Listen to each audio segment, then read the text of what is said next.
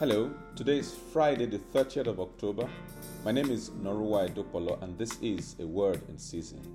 Romans 4:18-21. Against the odds, Abraham's hope grew into full-fledged faith that he would turn out to be the father of many nations, just as God had promised when he said, "That's how many your descendants would be." His faith did not fail, although he was well aware that his impotent body after nearly 100 years was as good as dead, and that Sarah's womb too was dead. In spite of all this, his faith in God's promise did not falter. In fact, his faith grew as he gave glory to God because he was supremely confident that God could deliver on his promise. Abraham was not playing the ostrich. He knew his case was bad.